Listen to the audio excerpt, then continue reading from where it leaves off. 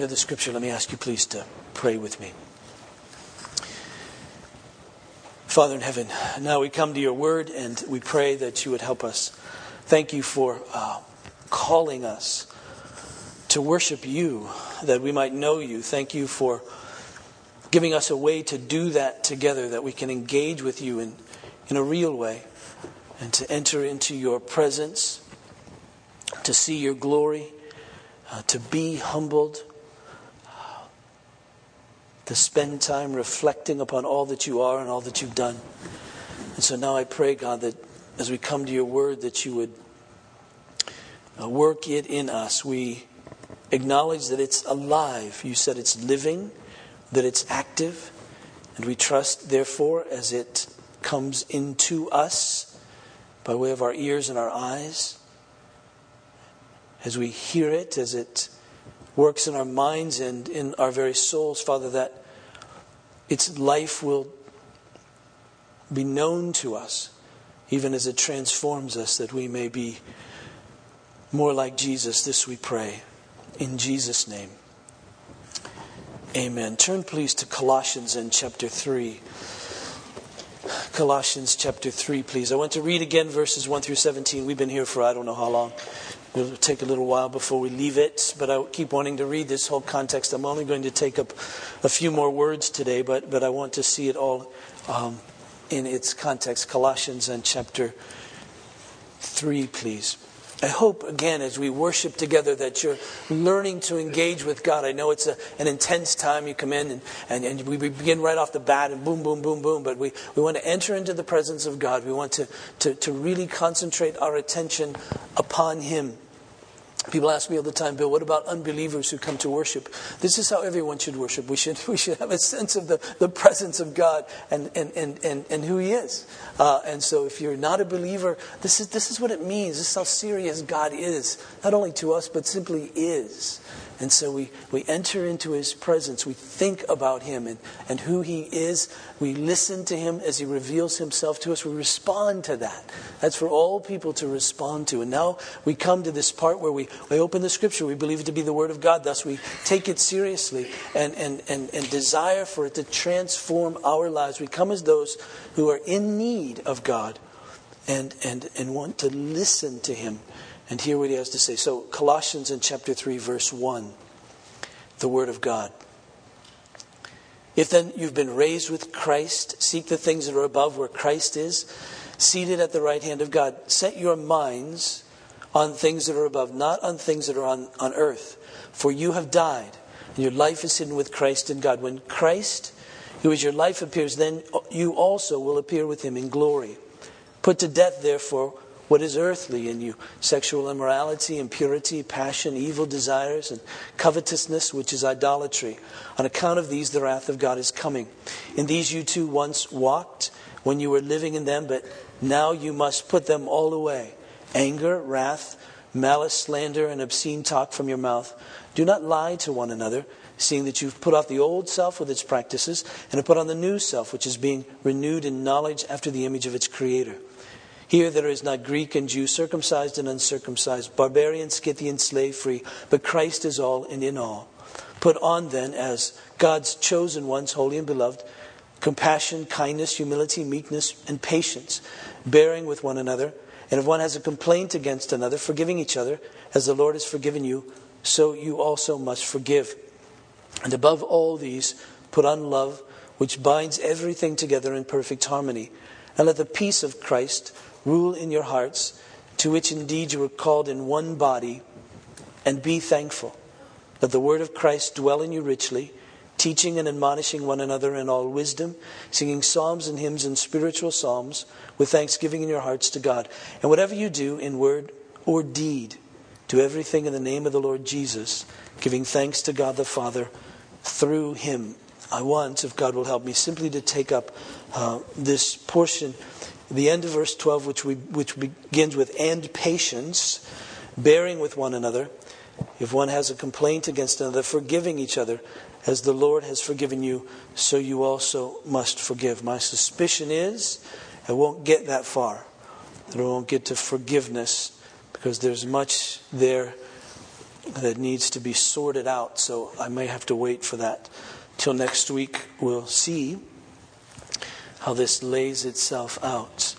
But I want to take up at least patience and bearing with one another, and in the context of being a forgiving people. Now, you know that Paul is laying out how we're to live as believers. In fact, this little section very much is an answer to his prayer in chapter 1. You might remember Paul starts out this book with a prayer for the people. Verse 9 in chapter 1, he says, "And so, from the day we heard, we've not ceased to pray for you, asking that you may be filled with the knowledge of His will in all spiritual wisdom and understanding, so as to walk in a manner worthy of the Lord, fully pleasing to Him, bearing fruit in every good work." We can stop there. But that's his prayer. Now it's interesting, as Paul writes, you see the relationship between his praying and his teaching. He prays and then he teaches it. He prays that something would be true, and then he lays out what that is that's to be true in us. He's praying that they would have a knowledge of His will in all spiritual wisdom and understanding. And so he lays out this spiritual wisdom and understanding, which is God's will for us. Here we see that the will of God for us is that we put on compassion and kindness and humility and meekness and patience and forbearance, being forgiving. That's the will of God for us. That we're to put on, Paul puts it in a different place, we're to put on Christ. That He is the one who animates our being, and He is the one who lives in us. And we're being renewed, he says here in Colossians chapter 3, in knowledge after the image really of our Creator. And so that means that we're to be conformed to the image of Christ. He is our Creator. And conformed to the image of Christ. That's what's happening. That's what God's will is for us. So in the language of worship, this particular prayer is both a prayer of invocation by Paul as he lays it out in Colossians 1, and a prayer of petition. His invocation is God, be with us. Give us spiritual wisdom and understanding. Teach us. We prayed that as we began our service today, that God would teach us His way, that He would unite our hearts, that we may walk in Him. That's his prayer in Colossians 1. And he says, give them spiritual wisdom and understanding. That isn't ooky spooky understanding. That's understanding that comes from the Spirit of God. Spiritual wisdom is that wisdom that comes from God, not from ourselves, but from Him. And so he's laying that out as he's writing the very Word of God, as he's carried along by the Holy Spirit. This is spiritual wisdom. This is the wisdom that comes from God. And he's saying, here's how you're to live. Put on Christ. Put on patience. Bear with each other. Make sure you're forgiving any complaint that you have against one another. You're to forgive as the Lord has forgiven you. That's God's will for us. That's how we are to live. That's walking in a manner which is pleasing to the Lord. It's pleasing to the Lord because that's the very image of Christ. God is the one who is perfectly patient with us. That we saw as we listened, I trust, to the call to worship this morning. It came from Psalm 106, and that's a psalm, as we read, of ancient Israel. It begins with this sense of praise to God, but then it walks through the real down and dirty details of ancient Israel. And I can't help but read about ancient Israel without thinking of my own life. You know, it's easy to sort of get up and say, "Whoa, look at them! They were just horrible." I mean, God led them out of Egypt with these plagues. They saw the miracles of God and how powerful He was, and they left Egypt. And the Scripture tells us when they left Egypt, everyone was healed. They plundered the Egyptians. They had all the Egyptians' wealth. They went out as these people who had been formerly slaves, and now they were healthy and wealthy. And God was with them, and He led them by the cloud, and He kept them by the fire and all of that. And they came up to the Red Sea. And wouldn't you think, I would think, for me, I would think what I would do is say, God, this is nothing, this Red Sea thing. This is nothing compared to what we've just been through. So we'll just wait for you to take care of this, and we'll trust you. Except I don't do that. God helps me in various ways. And it seems as if I forgot. And I get scared again. Or I think I have to figure this out myself again. Or that I'm alone again. I forget all of that. And then I begin to say, well, it was better back there. Because I'm scared here. And just like them. And we see the patience of God. How He bears with us through the course of our lives. You remember Jesus, there was a time when He was with people, with His disciples, and I don't know, I picture Him scratching His head, looking at them, and He says to them, how long have I been with you? What else do you need me to do? And I think, oh, those silly disciples. And then I think of me. How long have I known Him? How long has He been with me? How long has He cared for me? Have I forgotten everything that He's ever done for me? And I see how patient He's been with me, how much He's borne with me. You see, a little word patience in the Scripture, in some of the older translations, it simply is translated as long suffering. How has He suffered long with me? When you think of bearing with one, you think there's a load here that I'm carrying with this other, and there's a load here I'm carrying because of this other one. I'm bearing with them. And so, how has God borne with us? What has He carried? So this is the very image of God. This is the very image of Christ. And now we're to reflect that. We're to glorify Him. This is what He's doing in us. He's saying, you want to really live? You want to really have life? Well, this is what it really means to have life. That you be people who are patient because I'm patient. You be people that bear with others because I bear with you. You be people who forgive because I've forgiven you. That's what it means to be in my image. That's what it means, therefore, to really live. In the Garden of Eden, we were created in the image of God. That image was broken because of sin. Now it's being restored because of Christ and through Christ. And He says, you want to really live. This is really life. Life really is being compassionate and kind and humble and meek and patient and forbearing and forgiving. That's real life. Everything else apart from that, if you're not that, then you're a walking dead person. But this is really life. And God says, this is what it means to have this new self that's united to Christ, where our relationship with sin is now different than it was when we weren't united to Christ. Our relationship with sin now is where its penalty is paid, its power is broken, and we're now to walk in this new self, this new creation, this newness of life. So the apostle says, here's how you live that. He's talked to us about putting off certain things that are inconsistent with this new self. And now he tells us to put on that which is consistent with this new self. To be patient, to be forbearing, and to be forgiving. Now, there's a sense in which Christians are to be patient in sort of the general outworking of our lives. For instance, the author of Hebrews writes this in Hebrews chapter 6 and verse 10.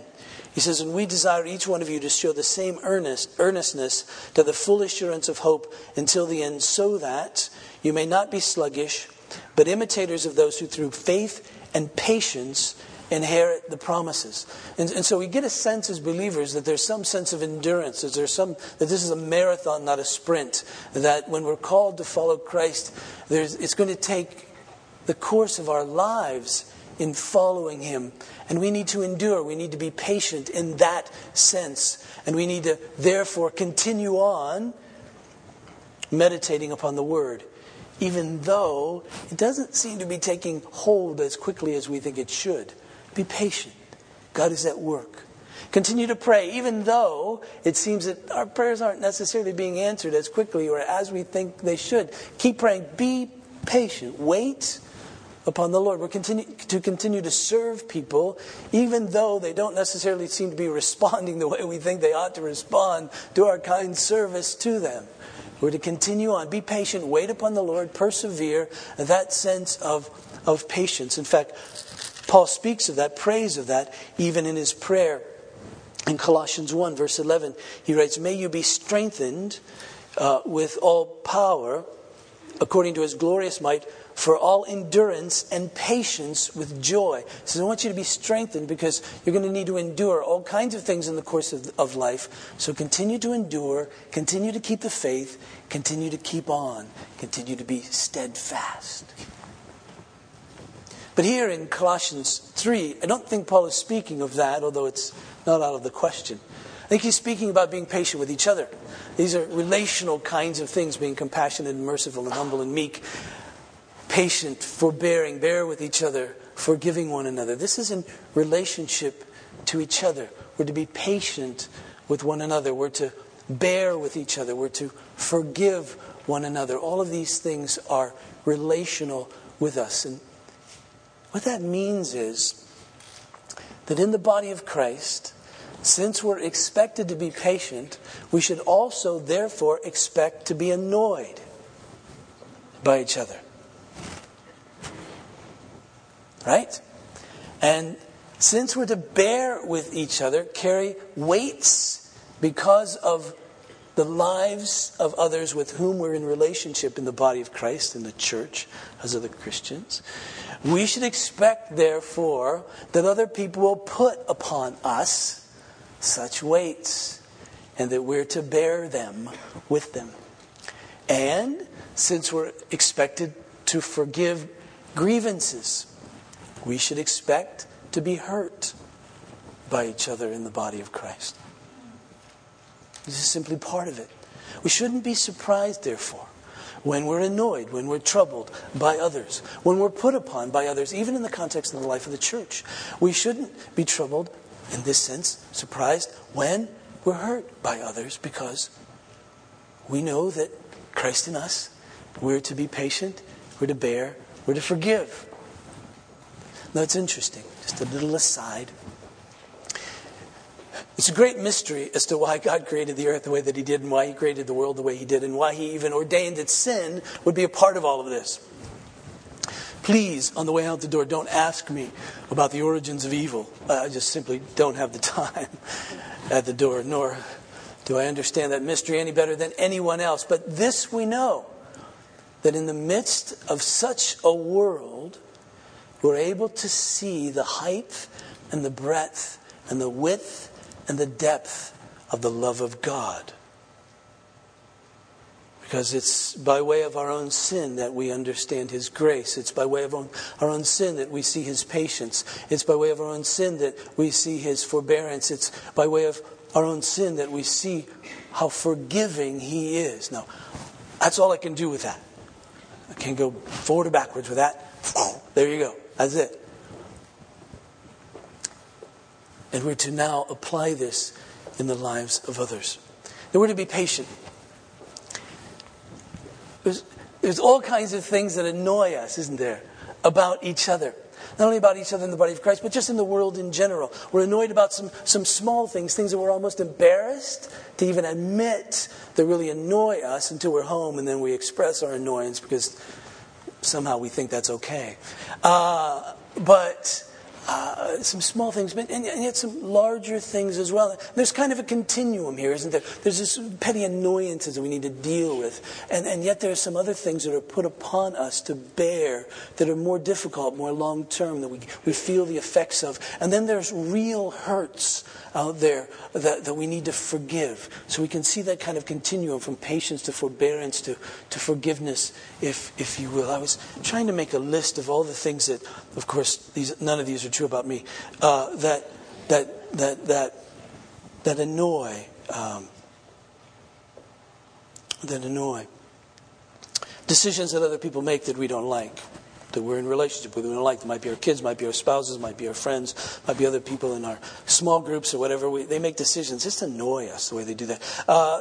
The way they spend their money and what they spend their money on. Political views annoy us all the time with each other. Even particular theological views can annoy us that some people have. The music that people like and how loud they like to play it can annoy us. The worship music they like. We're really offended by that. Going to church and, oh my goodness, I can't believe they're singing that, playing that instrument.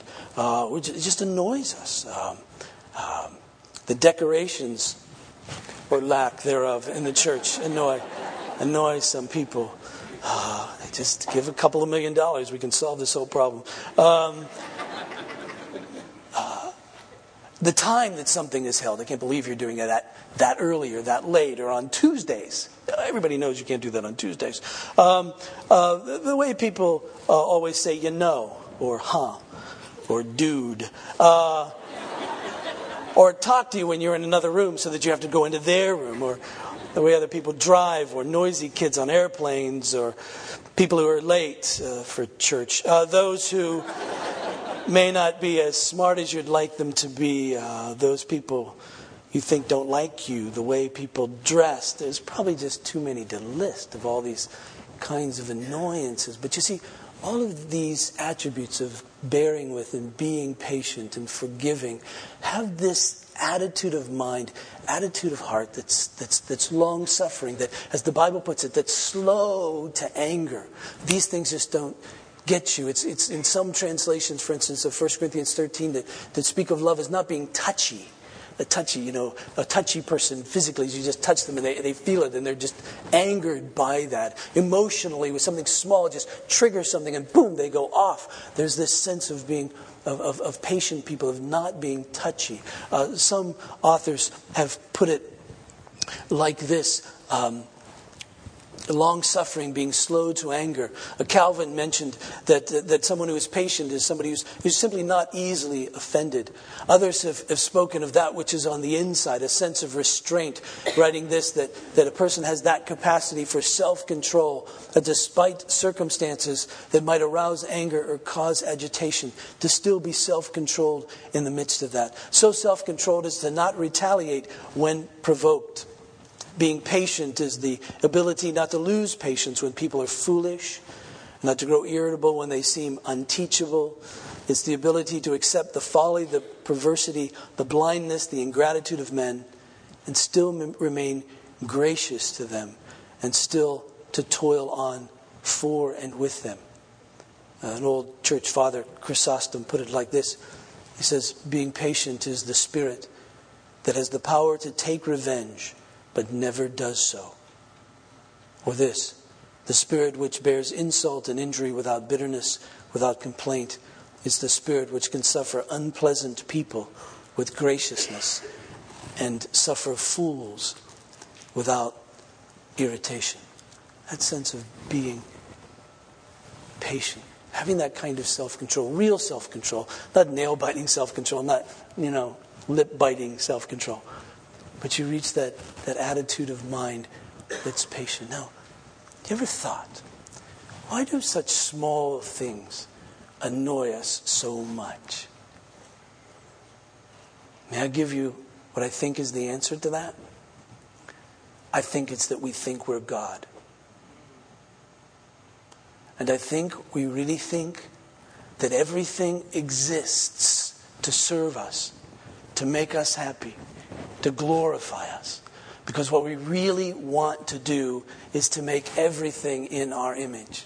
What we really want to do is make everything reflect us. And when it doesn't, well, we say we didn't get enough sleep. Or it's the caffeine. But it really isn't. Now, sleep and caffeine probably have something to do with that, so watch all of that. We're whole people.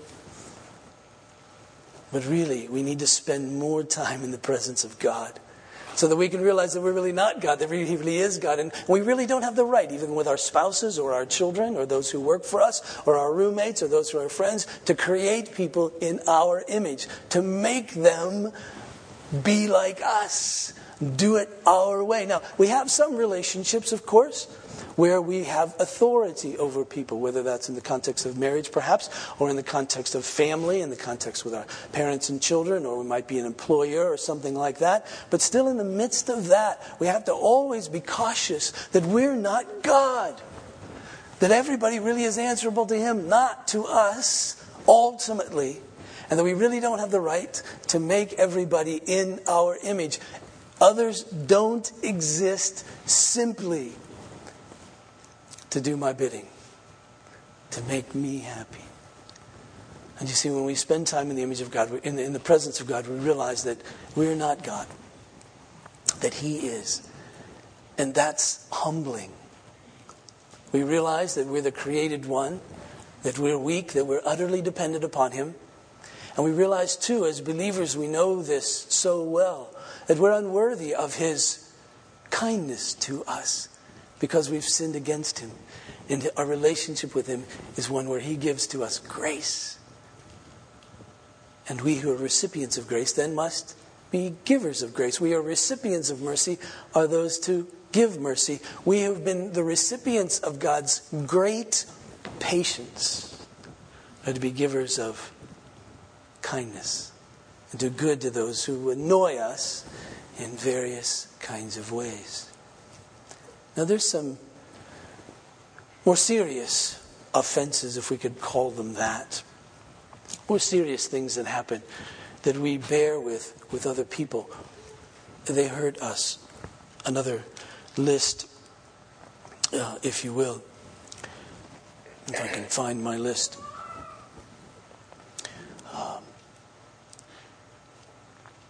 There's some doctrinal things which we have to bear with each other that we may disagree on. This morning, as Carla was baptized, I was thinking, there's three things that really split the church, at least in America. There's ideas about baptism. There's ideas about the gifts of the Holy Spirit. And there's ideas about church government.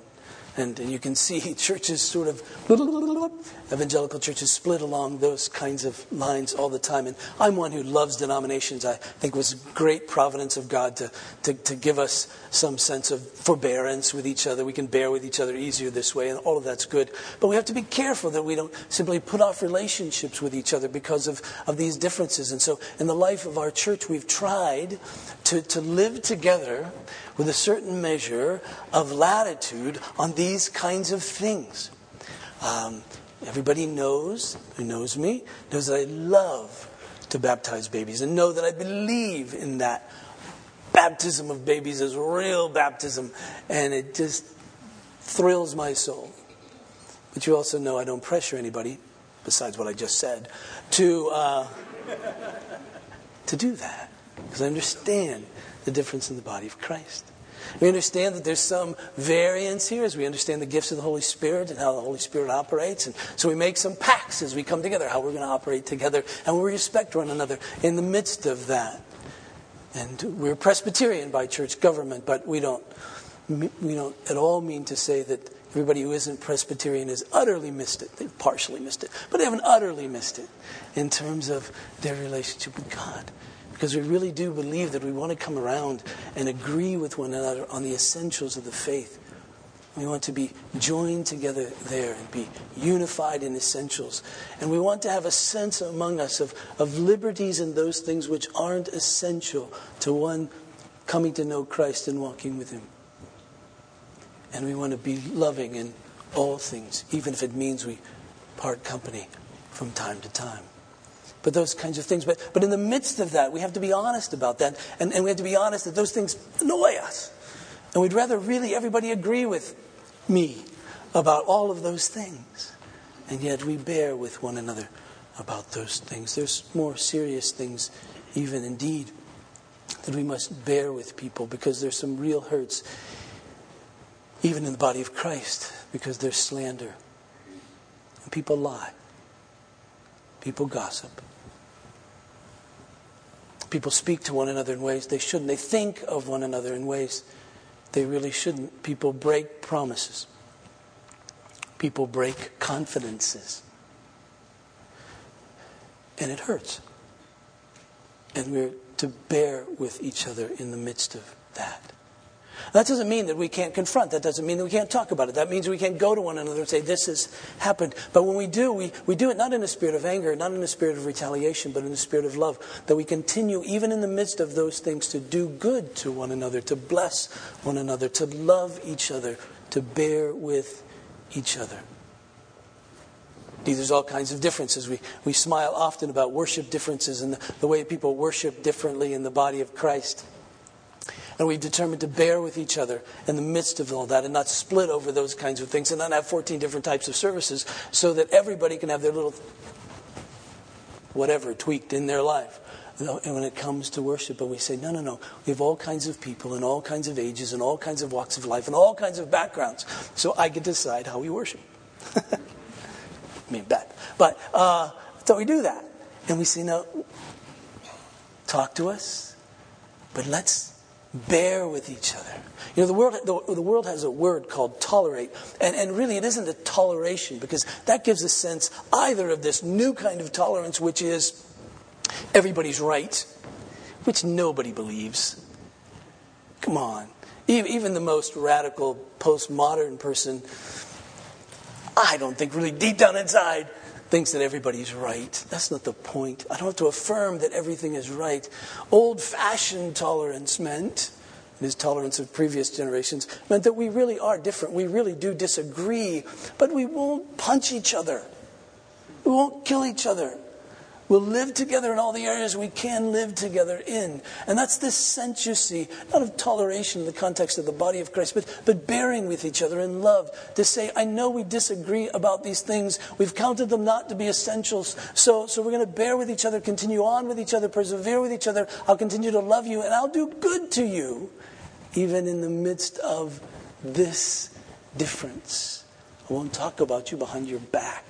I won't say you're stupid. I won't say that's silly. I'll say, I respect that. I understand that. And then together we're going to live this sense of loving each other, to bear with each other in all kinds of ways.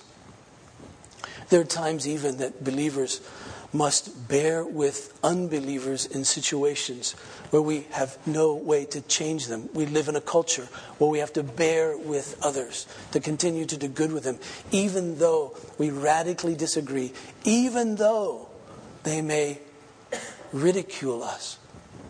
As I think about school beginning, and I realize that students at every level, most especially at the university, some of our Christian students will be ridiculed this semester by professors. And they can't get out of that class. They can't do anything about that.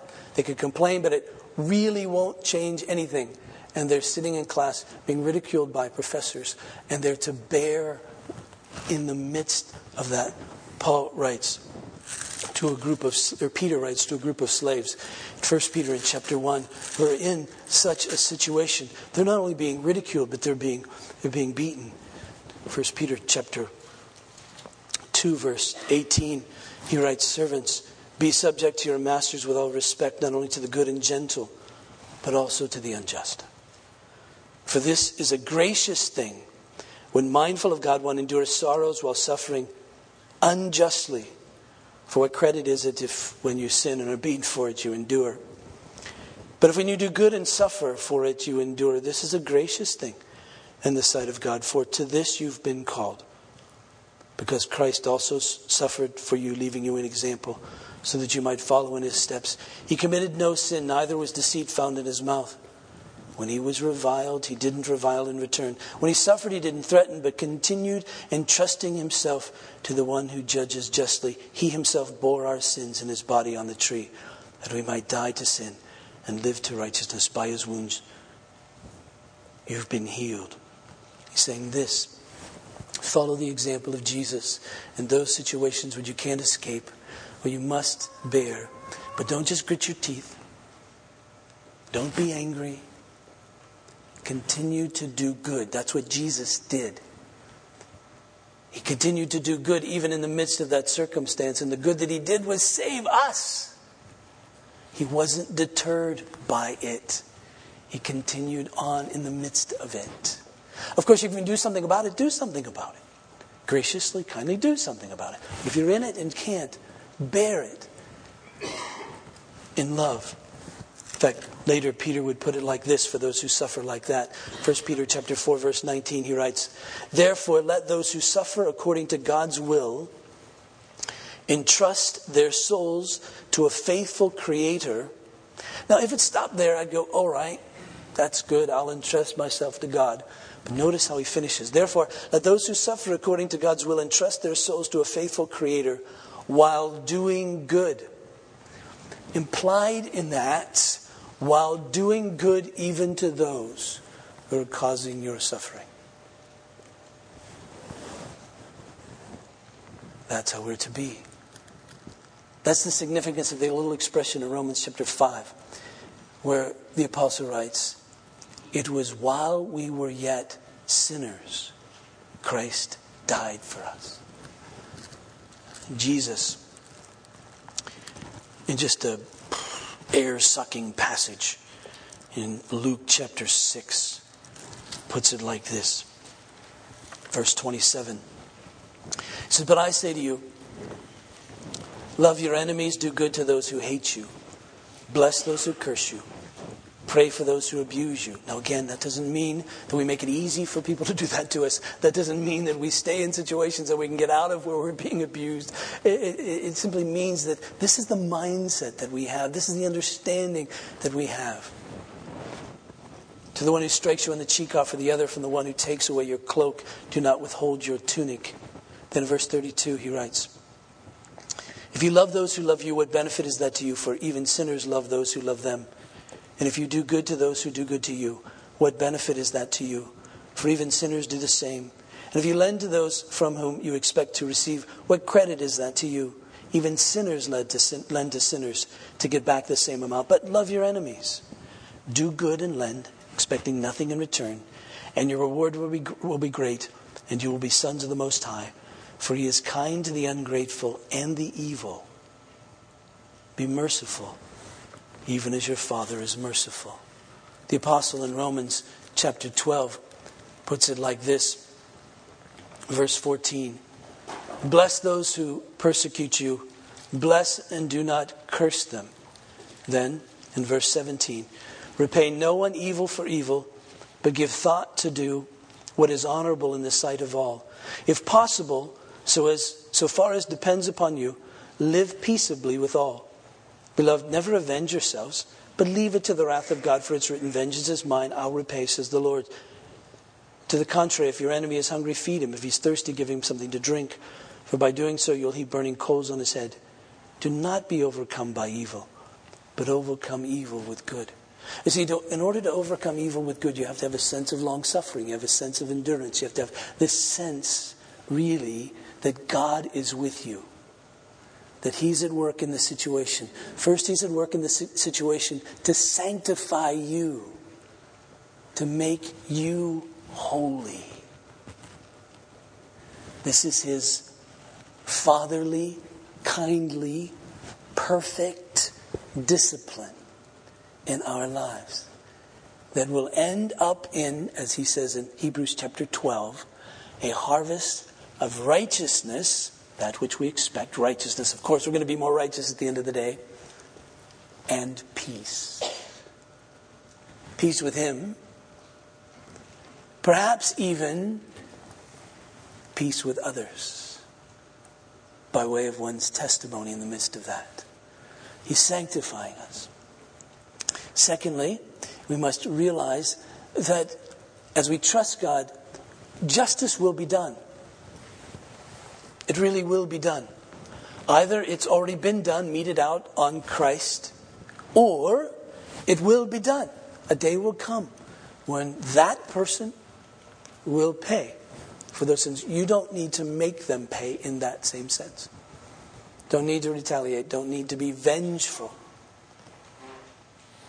Now, that doesn't mean as parents we can't discipline our children. Sure we can. That's the place we're to be. That's good for our kids. But we don't do it out of a sense of vengeance. We do it out of a sense of goodness. That doesn't mean we can't prosecute somebody in the courts or sit on a jury or be a prosecutor or a judge in the context of our civil courts because that's good for the culture. That's good for the society. That's even good for those who have been caught and who have sinned against others in that respect. But in terms of the attitude of our mind, the attitude of our heart, it isn't a vengeance or a retaliation. It's a patience, a forbearance, a kindness, a goodness, even to those who have hurt us. And we do all of that because we remember God's great kindness, His great patience, His great forbearance in our own life. Paul reflects upon that, which is probably why he writes about these things so forthrightly. In 1 Timothy in chapter 1, he speaks of his own life. And he says, The saying is trustworthy and deserving of full acceptance, verse 15, that Christ Jesus came into the world to save sinners, of whom I'm the foremost. But I received mercy for this reason, that in me as the foremost, Jesus Christ might display his perfect patience as an example to those who were to believe in him for eternal life. To the King of ages, immortal, invisible, the only God, be honor and glory forever and ever. Amen. Paul says, I know the patience of God. I think about my own life, and I think about his kindness to me, even when I was his enemy. I think about how he's borne with me then and even now, how he's been patient with my weakness and sin. Not to destroy me, but to bless me, to do me good. So, I'll be patient. I know that I'm not God, so I think we should determine today to flush all those little annoyances. Just don't let yourself go there. Think about your spouse, how annoying he or she can be. And not be annoyed by those things anymore. You're not God. Your spouse doesn't have to please you. Even where she squeezes the toothpaste.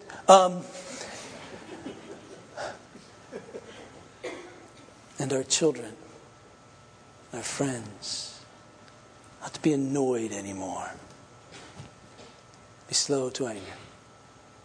And to bear with others who have significant differences but are part of the body of Christ, to bear with them, to say, no, we're brothers and sisters in Christ. Let's not let this separate us. And to bear even with those in the culture who are very different than we are. Their understanding of Jesus and family and sexuality and the sanctity of life. But to love them and do good to them, that they may be brought to repentance by the goodness, the kindness of God, not by our anger and our wrath. To know that God's at work within us. That we trust him, justice will be done. He'll see to it in his way. And his way is the right way. And then, of course, there's these significant hurts. These hurts that must be forgiven. We'll take that up next week. Let's pray. Father, I pray for me and for us that you would cause us to have this attitude of mind, attitude of heart, of patience and forbearance that would be long-suffering, that we'd recognize that we're not God. Forgive us for trying to make people in our own image. We can bear with each other various differences. Worship together all those who profess faith in Christ. And even in our culture, to love, to be kind to do good to never repay evil for evil. Even to those who despise us. May we be like Jesus. May people see that in us and turn to him. We thank you for your patience and kindness to us. Lord, I pray for those in our congregation, especially as I think of them, of those who are in significant need today. So many in terms of marriage, in terms of relationships, in terms of finances, in terms of health. Think of Heather Lessig as she goes next week again for more tests, and